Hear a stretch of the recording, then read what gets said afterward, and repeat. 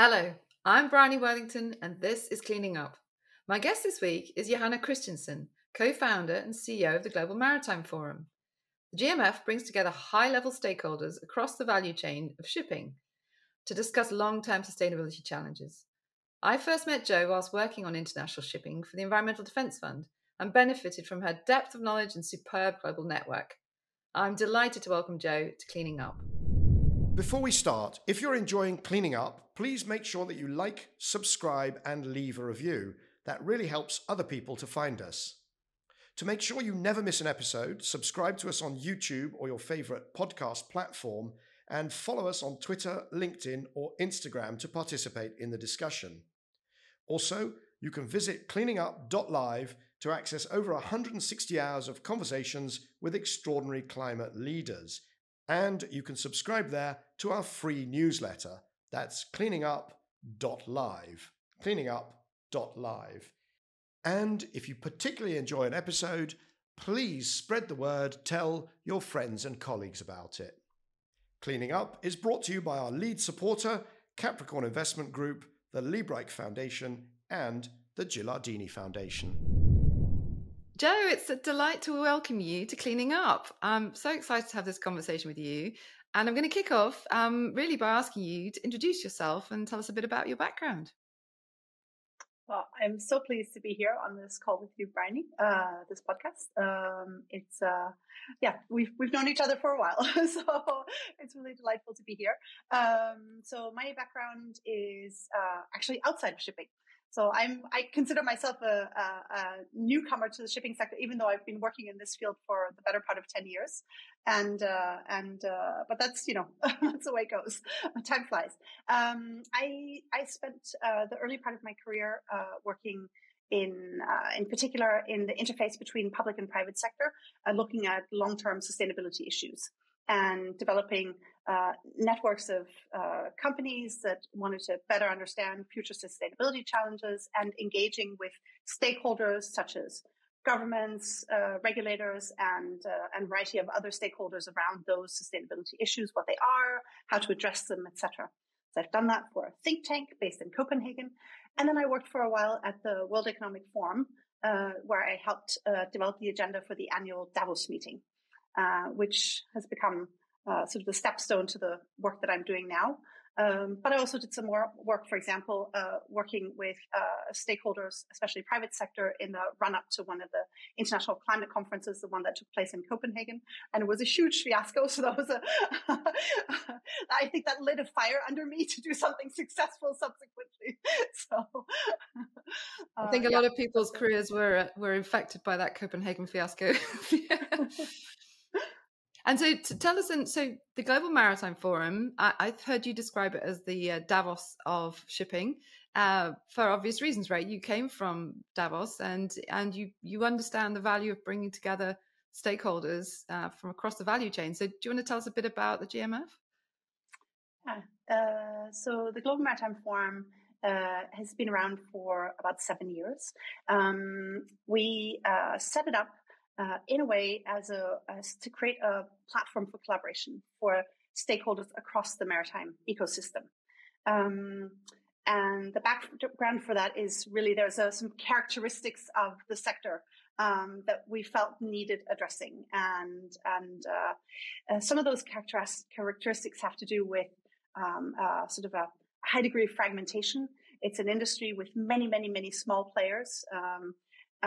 It's fragmented globally as well. It's also quite short-term oriented. It has a big focus on assets. So the ships that trade goods internationally are almost like investment vehicles. And so it's got this quite a cyclical, you order ships when you buy assets when the market is good, but then you get to this oversaturation and overcapacity that drives down the rates. And so there's a very sort of cyclical kind of asset trading kind of effect. So there's very little long-term thinking really. And then it's also a bit of a bubble, and we can get back to why that is. But it's really the sort of this maritime ecosystem really is a world unto itself, and perhaps hasn't been really had a lot of look at what's happening in the rest of society and how might that affect how the sector works. So that's really one of the, those are sort of the characteristics that drove us to set up the Global Maritime Forum. We are an international not-for-profit organization. We organize an annual gathering of senior leaders, which you have attended as well when you were at EDF. And it's really the sort of decision makers in the industry that we bring together. And that's sort of the relationship to the World Economic Forum and Davos. I hesitate to compare it because Davos is really its own thing. But what I'd say is that it's a sort of a mini version of that, a mini sort of example of this sort of bringing together high level decision makers to discuss long-term issues and work together on developing solutions to address them. That's really the nub of. And then that sparks lots of ideas. That's where we've become sort of a platform for facilitating sort of some of those collaborations as well. But that's really the nub of what we do. And you mentioned the fact that you feel like an outsider despite working in the sector for over 10 years. And that's because it is quite an ancient sector, right? I mean, that's one thing that really comes across when you dive into this world, is that there are families and businesses that have been plying their trade for centuries, right? And it's a sector that's seen a lot of change. I don't know if you want to talk a little bit about how the sector sees itself and some of the things that, it's been through revolutions before in terms of how it propels itself, hasn't it? Yeah, very much so. Maybe there are two different elements of that. So the one is, yes, it does have this long storied tradition. It's been a sector that grew alongside globalization, really, alongside global trade, and has enabled globalization in many ways. It's also, I mean, that goes back to the cyclical nature of the industry, that it really grows along with trade as well. And that gives a lot of pride in a way, that it enables global trade. There's a lot of pride in the sector about that key role that shipping plays in enabling sort of growth in economies, growth in prosperity, etc. And there are a lot of family-owned, privately held companies that have been in family hands for generations and generations and generations.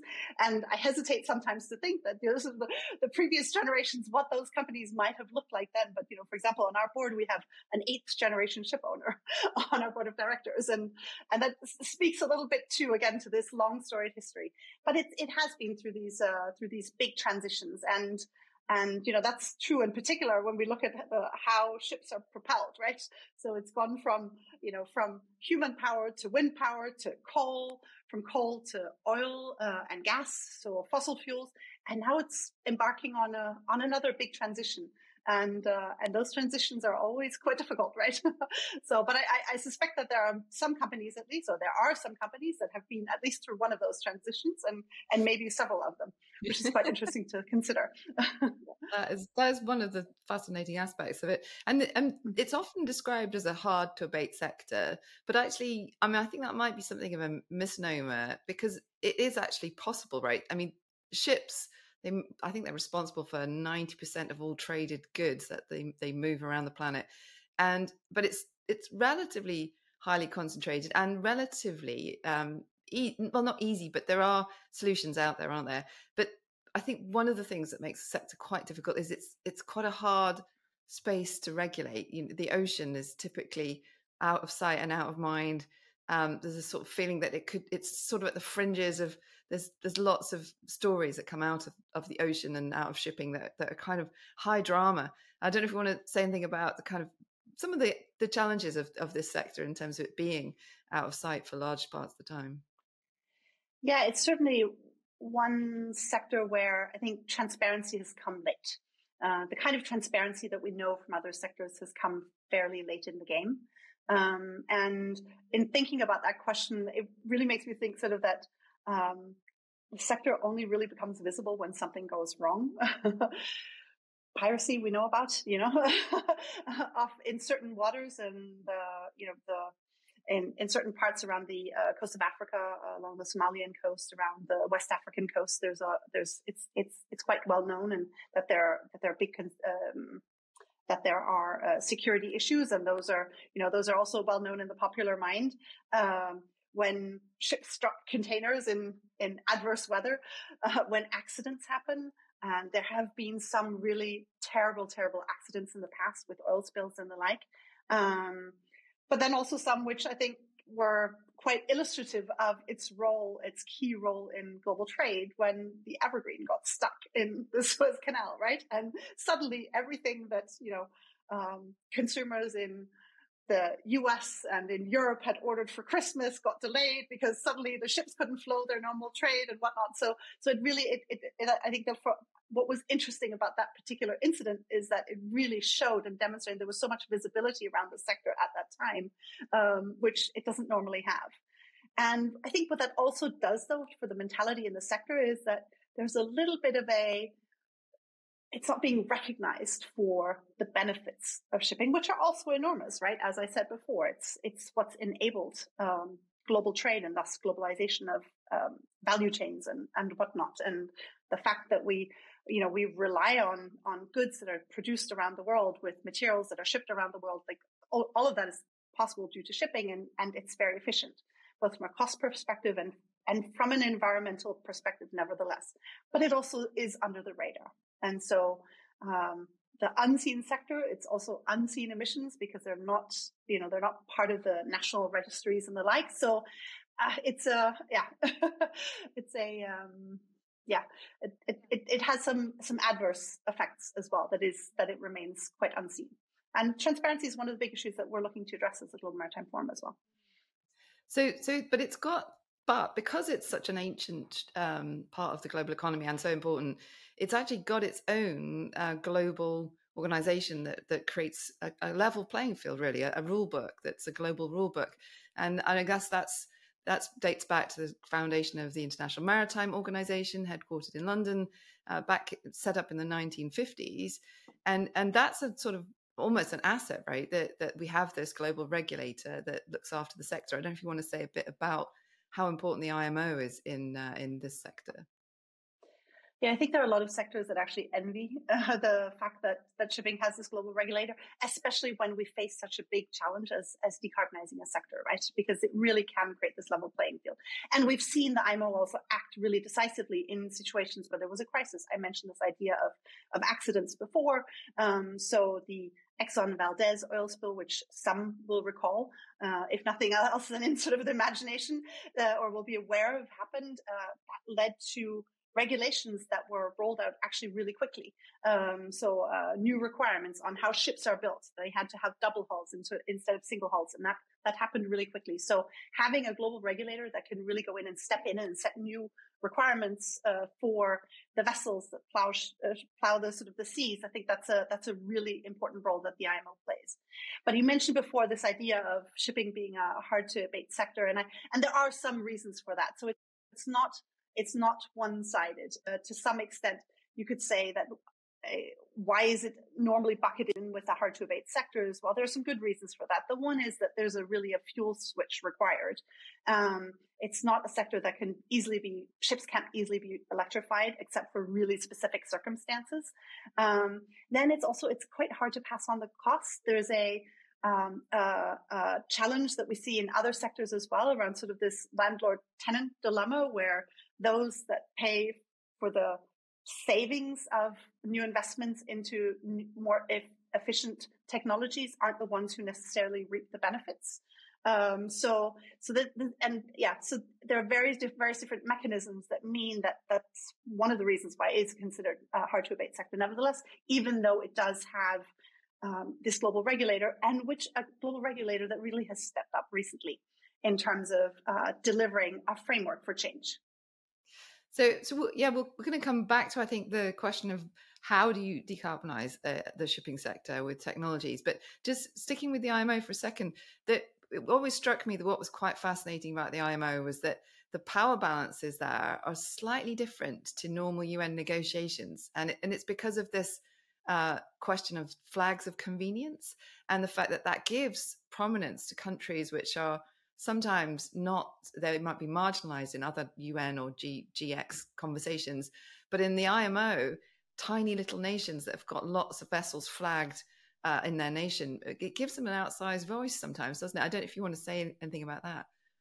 Yeah, absolutely. So it might be helpful to put a little bit of context around it, like what is that and what's that about? Yeah. What is a flag of convenience? What's that all about? So basically what it means is that, some of the big ship-owning countries, and they are still important, so let's not diminish their importance, but the big ship-owning countries are China, Greece, Japan, the US, Norway, Singapore, Germany, Korea. Like, those are big economies where most of them are big economies where there's a high concentration of ship owners.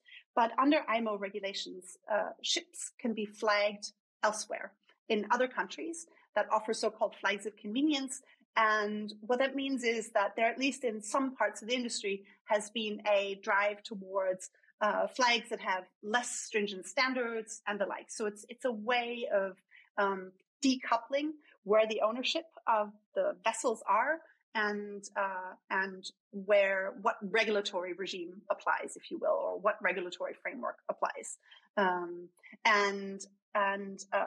In a way, it would be a little bit if you were building a factory and you were allowed to have the ownership in one country, but it was regulated by another country, right? So it's an odd construct. But most of the ships are so it's quite fragmented still.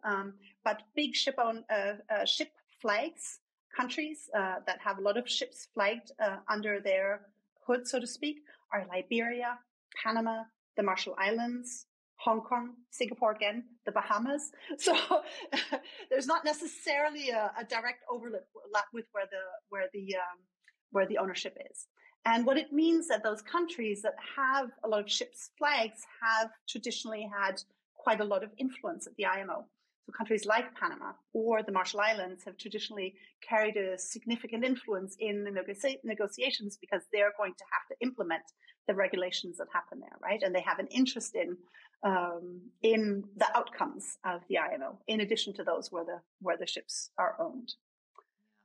So that's a different dynamic, right?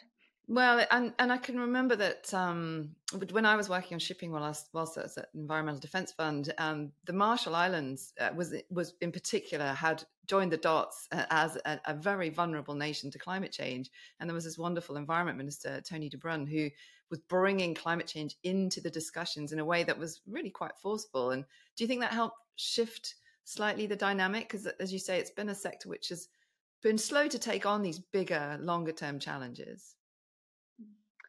Yeah, it certainly played an enormously important role in the context of the initial greenhouse gas strategy that the IMO adopted in 2018. The influence of the Pacific SIDS, led by the Marshall Islands, was enormous in holding other nations to account to come up with a strategy that shipping had been left out of the Paris Agreement because it was seen as particular. It's a little different. There's a concept known as shipping exceptionalism, and this is one aspect of it, right? It's a little different.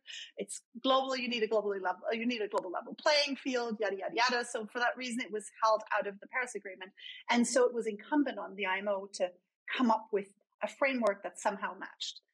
Of course, this initial greenhouse gas strategy was not at all aligned with the Paris Agreement, but nevertheless, countries like the Marshall Islands and other Pacific SIDS played a big role in getting that initial agreement across the finish line. And that was sort of the impetus for a big conversation in the industry and a big movement within the industry towards its decarbonization, because even the goals that were set back then meant that the sector is going to need to undergo a fuel shift, a complete switch of the fuels that it's using. And now, of course, we've just had, and we can get into that, I suppose, there's been a new agreement, right? And a ratcheting up of the targets that have been set most recently.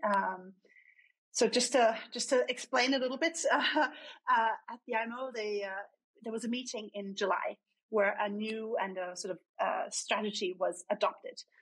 So after an initial greenhouse gas strategy was adopted in 2018, a lot of work had gone into, how will we reach these goals?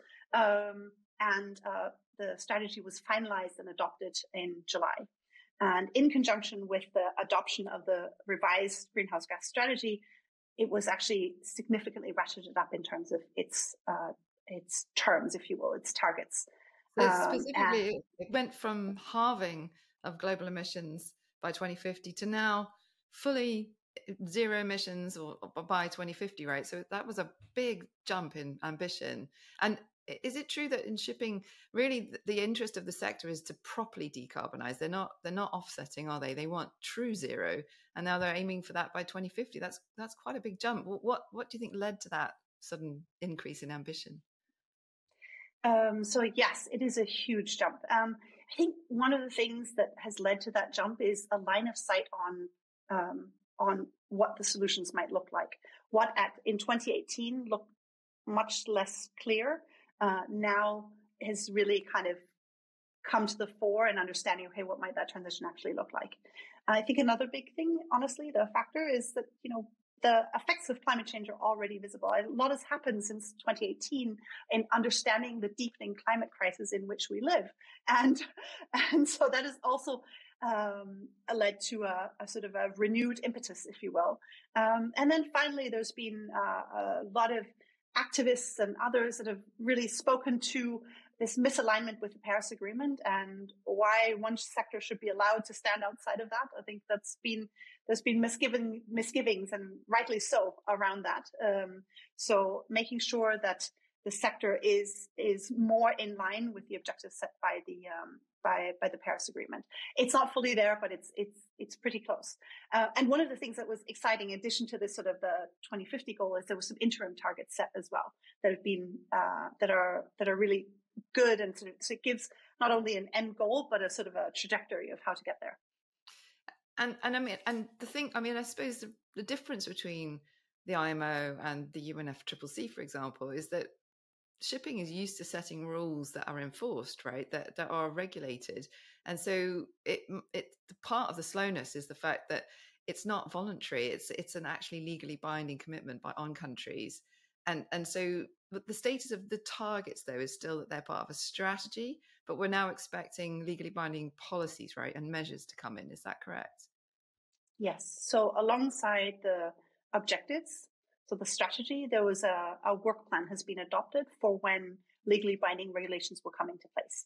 And there's a schedule, effectively over the course of the next year. There's going to be a sort of a set of meetings, and each one of those has some specific goals as to which measures will be adopted at which time. And so by the end of next year, we should have the legally binding regulations, and they should enter into force by 2027.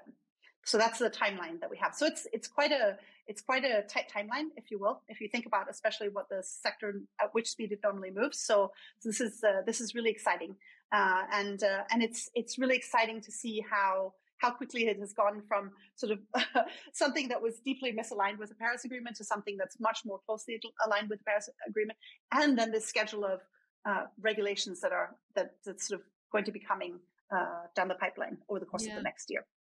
And those actual measures then to get to the targets, and there is a target set for 2030, right? So at least an objective to get to a reduction in 2030. They're going to take on different characteristics. There's likely to be a measure that's addressing fuel standards, right? Or something about the CO2 content of fuels. And then there'll also be likely an economic measure, a measure that creates a kind of price, a carbon price that people can invest against.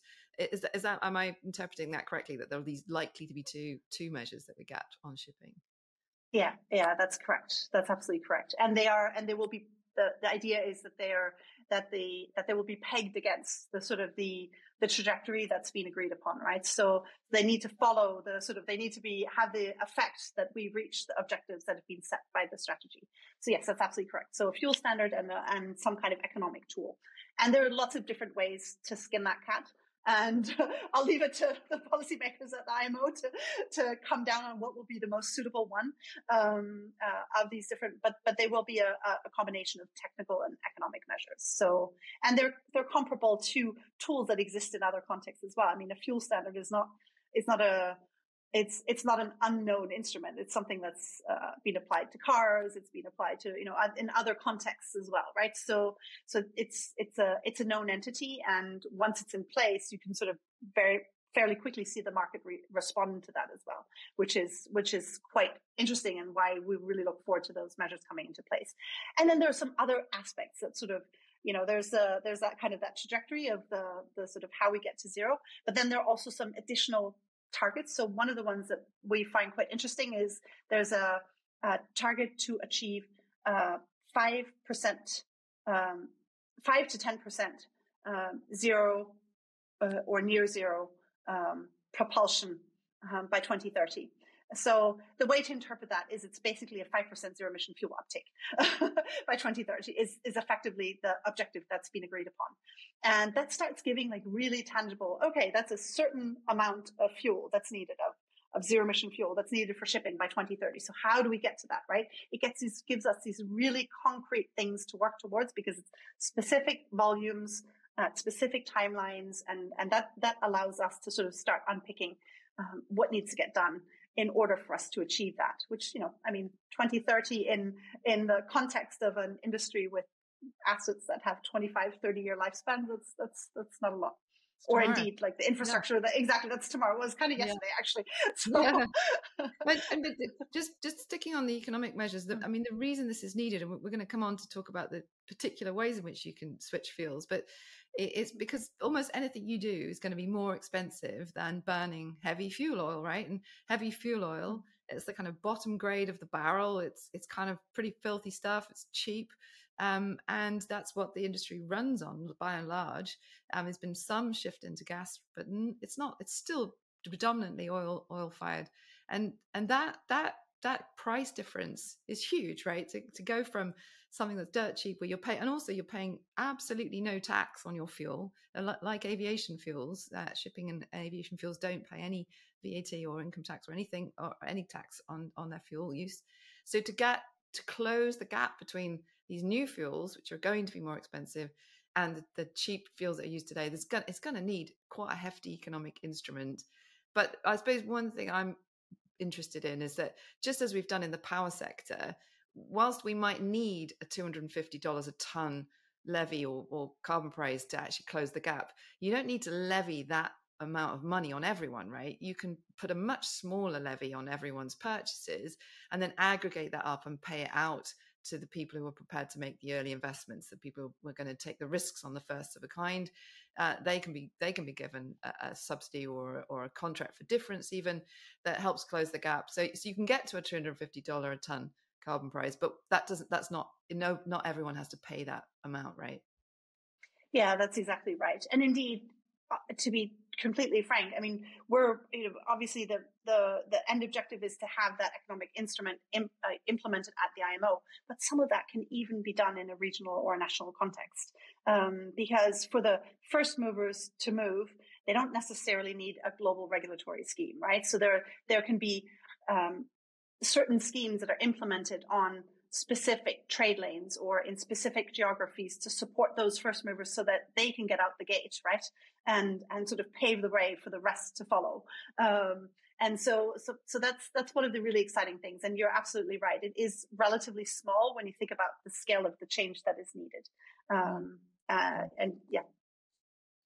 So let's get on to this discussion then about how do you switch out heavy fuel oil or LNG as it's being used in some ships into something different, and that there are pluses and minuses with all the options that are out there, right? And I wonder if we can just quickly discuss. You've mentioned electrification, and the electrification obviously is the solution for land-based transport, but it's a whole lot harder when it comes to long distance ships, right? The ferries, the short haul, they are electrifying. I've seen an electrified tugboat, I've seen electrified ferries, but we're really here talking about international global shipping and the really biggest vessels. And their electrification doesn't work. So we are looking at an alternative form of propulsion, and it groups into a set of alternative fuels. And we can also maybe talk about nuclear as well. So anyway, over to you just to give us a flavor of what are the leading options when it comes to switching out. Yeah, so what we can't do on board the ships, I think we can do on land, which is electrification, right? And so pretty much all the fuels that are seriously in consideration for fuel switch for the maritime sector are they're green hydrogen based, right?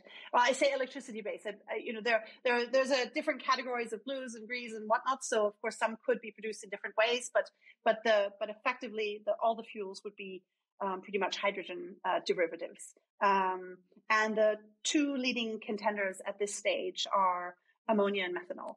And let me start with methanol, perhaps, because that's actually in use already. And it's really interesting to have seen how quickly this has moved, where a technology that was seen as quite out in the distance is now in operation. The first methanol-powered ship has been delivered. It was named earlier this year, actually just a few months ago, here in Copenhagen, where I'm based, and it's now in operation and running on methanol.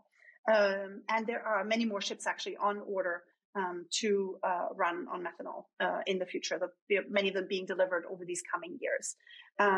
The distinct advantages of methanol are just that, the technology readiness, right? And it's a fuel that's pretty well understood. It's easy to handle. It has an existing regime already in place because it's been under development for some years. The ships that run on methanol, they can the ships that is now running on methanol is a new build, but ships can be relatively easily retrofitted to run on methanol. And so those are some of the opportunities, but there are also some challenges. And the biggest challenge is that it is produced using, so it's a net zero, well, on a well-to-wake, it's a net zero fuel, and it uses a carbon. You need carbon to produce it, right? So, and there's some concerns around the scalability of the fuel and what that means in terms of the cost. And that's particularly so biogenic cost, and then where shipping will compete with other sectors to use some of this for example, with aviation and other sectors who might be able to pay more for this fuel. And that's why ammonia is often seen as a long-run solution for the shipping sector, because it doesn't have those same molecule constraints, if you will. It can be produced purely using green electricity, right? And that's kind of the potential of ammonia as a fuel. Yeah. So the real challenge then is with methanol, a known substance, relatively easy, ship owners are comfortable with it, but the feedstocks have to be sustainable because, as you say, it's taking a form of carbon, and that once burnt, it releases that carbon back. So it has to come from a biogenic source, and that's going to compete with maybe food production and, as you say, sectors who can perhaps pay a bit more for a fuel that they really need, like aviation. But if we think about an ammonia, which is essentially a carrier for hydrogen, right? It's NH3. It's a way of moving hydrogen around or using hydrogen. And because it doesn't have any carbon, there are no carbon emissions. That's the advantage, right? Right. And so from that perspective, and it has a cost. So again, the cost comparison with methanol comes out favorable in the long run, right? But it has the challenge, well, it has multiple challenges right now. So the one is on the technology readiness, although I will say a lot has happened even these past few months. So the first engines are reaching the sort of the approval in principle phase. The first vessels are being ordered. Now they're not, or rather sort of the high level, I want to reserve a slot to build, in order to build a ship eventually down the road when the engine is ready, right? So that those sort of slot reservations are beginning to happen. So there's a lot happening right now over these months with technology readiness. And sort of the vessel orders and interest into ordering vessels with ammonia powered engines. But we've got a lot to do still on the regulations and safety, because of course the big challenge with ammonia is that it's highly toxic and highly corrosive and flammable. So those are not great things. I mean, I think the advantage is that it has been used, right? Fertilizer. It's been used and handled around. It's transported already. It's a commodity that gets traded already. There's existing ammonia infrastructure that could be used for these initial trades, but it is one that hasn't been used and applied in the context in which it's looking to be applied. And so we need to make sure that we get the regulations and the safety regimes in place so that it could be used safely in shipping. And there's lots of work ongoing in that. So regulatory regime, sort of the regulatory authorities in Singapore, Rotterdam, and some of the other big port cities that are also big bunkering hubs, so fuel hubs for shipping, are right now in the process of going through all these mechanisms. The engine manufacturers, the shipbuilders in Asia are also working full steam ahead to make sure to have the technologies ready and making sure that they get approved and that you have all the sort of the safety regimes in place around the vessels so that they're ready to go from later this decade, probably around 27, 28 is when we're expecting the first ships to go fully into operation. There might be a few examples that start earlier, but that's sort of the timeline that we anticipate there. Well, that's amazing, because the last time I looked at this was 2019 when the Environmental Defence Fund did a deep dive on ammonia for shipping. You've mentioned many of the advantages, but one of them was that it doesn't need to be stored at cryogenic levels like hydrogen does, because it's NH3, you can fabricate it using green electricity, as you described, which could be coming from abundant solar and wind resources, and then it just needs to be combined with water and air, and then you've got a fuel, right? And it's a drop-in substitute for diesel in many engines, right? You can blend it, you actually adapt an engine to take full ammonia, and then it's got the prospect of fuel cells and down the line, which would be even more sustainable once the costs come down on fuel cells. So it seemed to have a good path, but as you say, it's not a nice substance to have to handle, and it also does create NOx, so you need NOx abatement technology. So it's not perfect, but also in terms of storage, as I understand it, it takes about 4 times the volume of fuel, because it's not as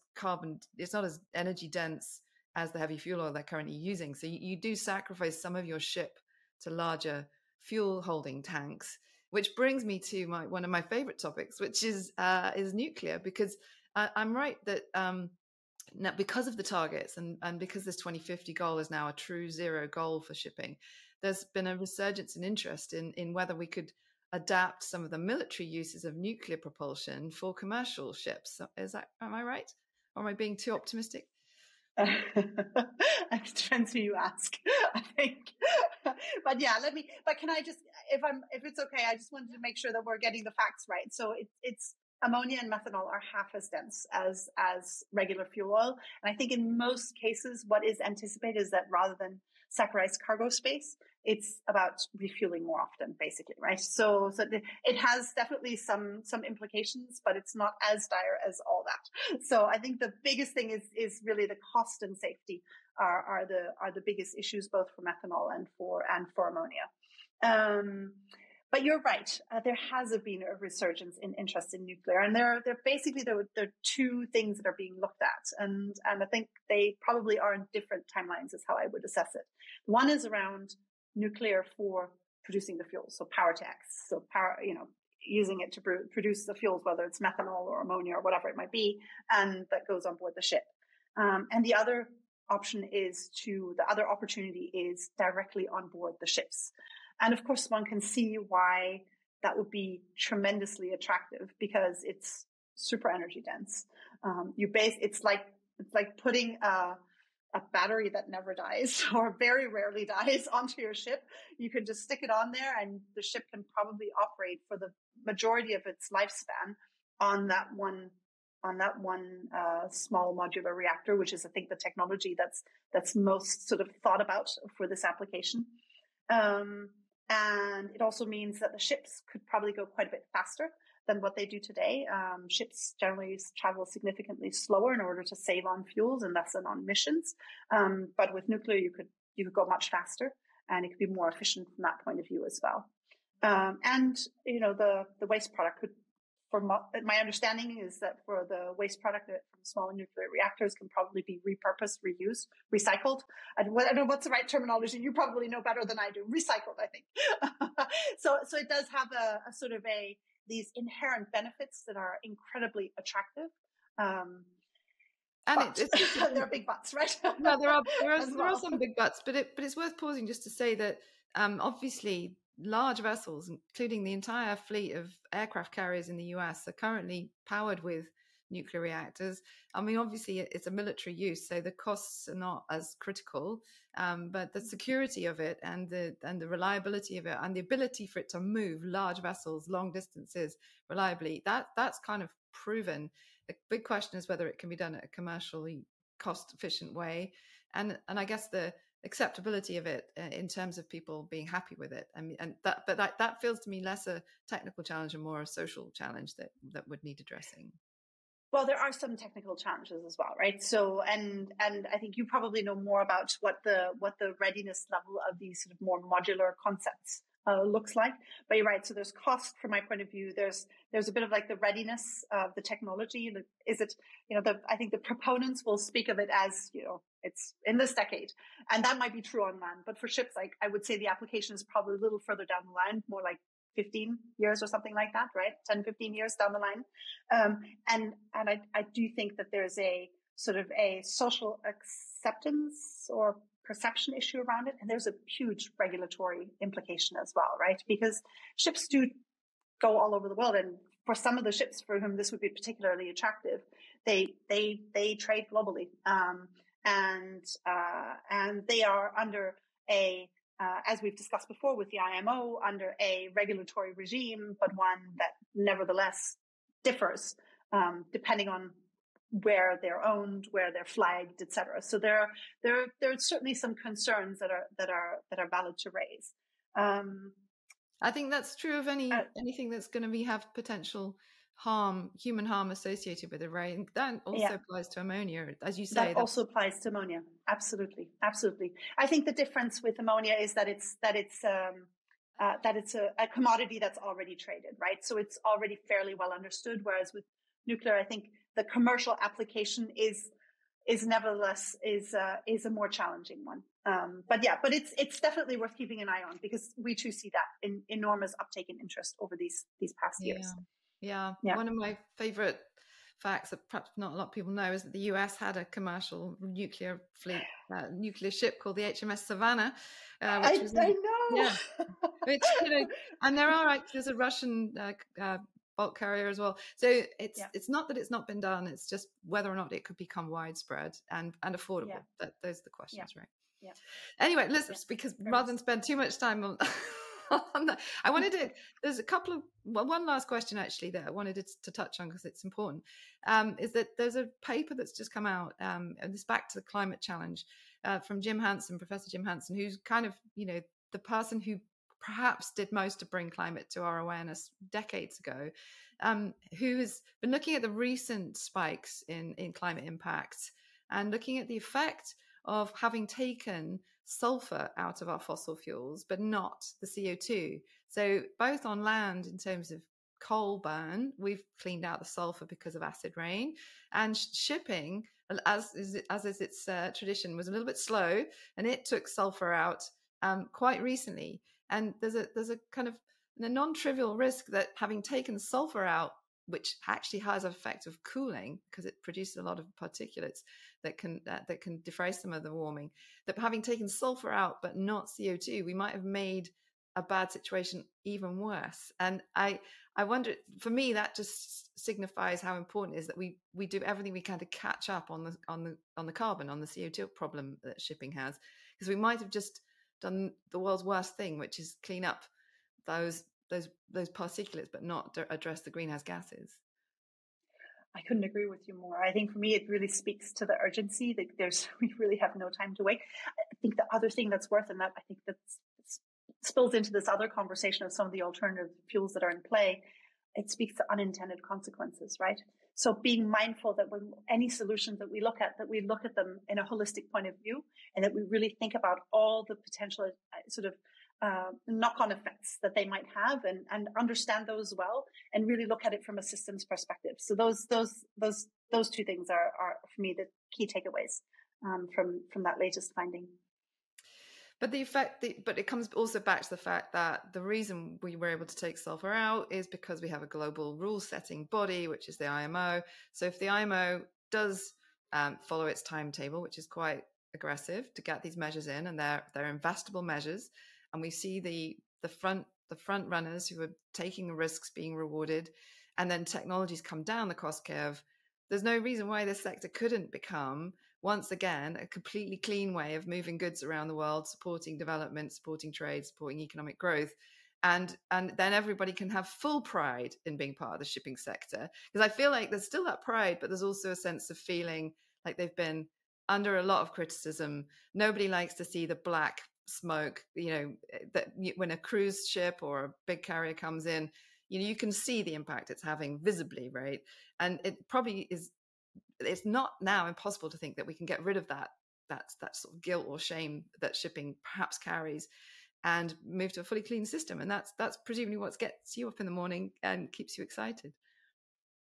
Yeah, most certainly. So, I mean, I think the progress, and this is something that's when you, I think for me has been one of the most rewarding parts of working with the Global Maritime Forum and in the sector is how big of an impact the work can have, right? The potential for impact is just so huge. It is, in some ways, a contained system, even though it connects to the rest of the world and to global trade. But nevertheless, it's a finite number of vessels. It's a finite amount of fuel that needs to be switched out, that needs to be replaced. It has, and there is this enormous, and there's a sector that's really keen and willing to take the steps that are needed. And that's so exciting to see that play out and see how rapidly it moves. So that's what makes me super, super excited about being part of the sector and really being able to see how quickly it moves. And you can really, there's line of sight on this. Obviously there's no guarantees about how we make it happen, but there really is. Like I sense the sort of both the urgency in the sector, the pressure that's on the sector to change, the regulatory regime that's moving fast, technology is moving fast. Like all the conditions are right for the sector to actually make it happen in a way that's so hard to see across other sectors, right? So that's super exciting. And where we can really see the speed matching the need, right? Mm-hmm. I think that's a big.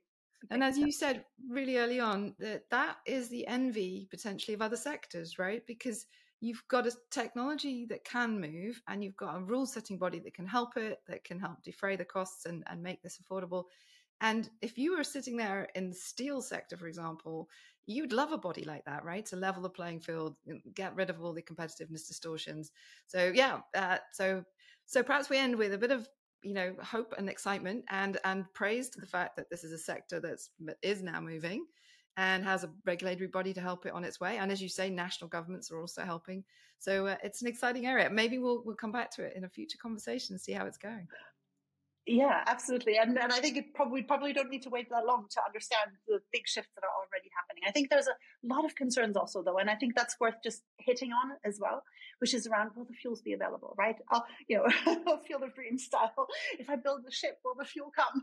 So it's also dependent on developments happening in other sectors, in particular on the green hydrogen front. And we've seen, obviously, national policy, industrial policy play an enormous role in accelerating developments there, bringing down the costs and whatnot. So it's a mix of sort of concern and lots of optimism. Well, thank you for ending with that, because, and I'm sure this will make Michael smile, is that Michael has been instrumental in bringing about this idea of the hydrogen ladder, that there are certain uses for green hydrogen that should take primacy in our discussions, in our policy, in our investments, and shipping is one of the top options for use of hydrogen. It's one of the places where it makes complete sense, especially if you convert it into something like ammonia, where it's then even more easy to handle and store. The problem is that at the moment we've got a sector that's looking at hydrogen as the kind of Swiss Army knife for every solution, and that might be actually being detrimental to getting it across the line in the places where it's really needed. And so perhaps we should pay tribute to that hydrogen ladder and also get leave with the message that this can happen, but we need to focus, right? And we need to make sure that we're applying those new fuels to places where they're most needed and where they can be most readily adopted. Yeah, absolutely. And I encourage Michael to keep banging on that drum, because I couldn't agree more. Yeah. Don't worry, I think he will. Okay. Excellent. All right. Well, listen, we're going to wrap it up there. And so thank you so much for your time, and lovely to catch up with you, Jo. I hope we can see each other again in real life hopefully at a GMF meeting. Where's the next one going to be held? The next one will take place in Tokyo in October of next year. So that's also really exciting. It's an interesting nexus where this sort of convergence between industrial uses, power sector, decarbonization, maybe the nuclear debate as well. It's going to be a great place to have a lot of these discussions in sort of a major shipping nation as well. Wonderful. Well, I look forward to that. Okay, thank you so much again, and look forward to seeing you again. Take care. Thank you. So that was Johannah Christensen, co-founder and CEO of the Global Maritime Forum.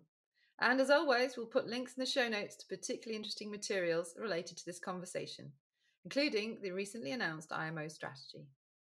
If you've enjoyed today's conversation, please remember to like, share, and subscribe to Cleaning Up, or leave us a review on your chosen podcast platform. And do please spread the word on social media or by telling your friends and colleagues. And if you want more from Cleaning Up, sign up for our free newsletter at cleaningup.live, where you'll find our archive of over 160 hours of conversations with extraordinary climate leaders. Cleaning Up is brought to you by our lead supporter, Capricorn Investment Group, the Liebreich Foundation, and the Gilardini Foundation.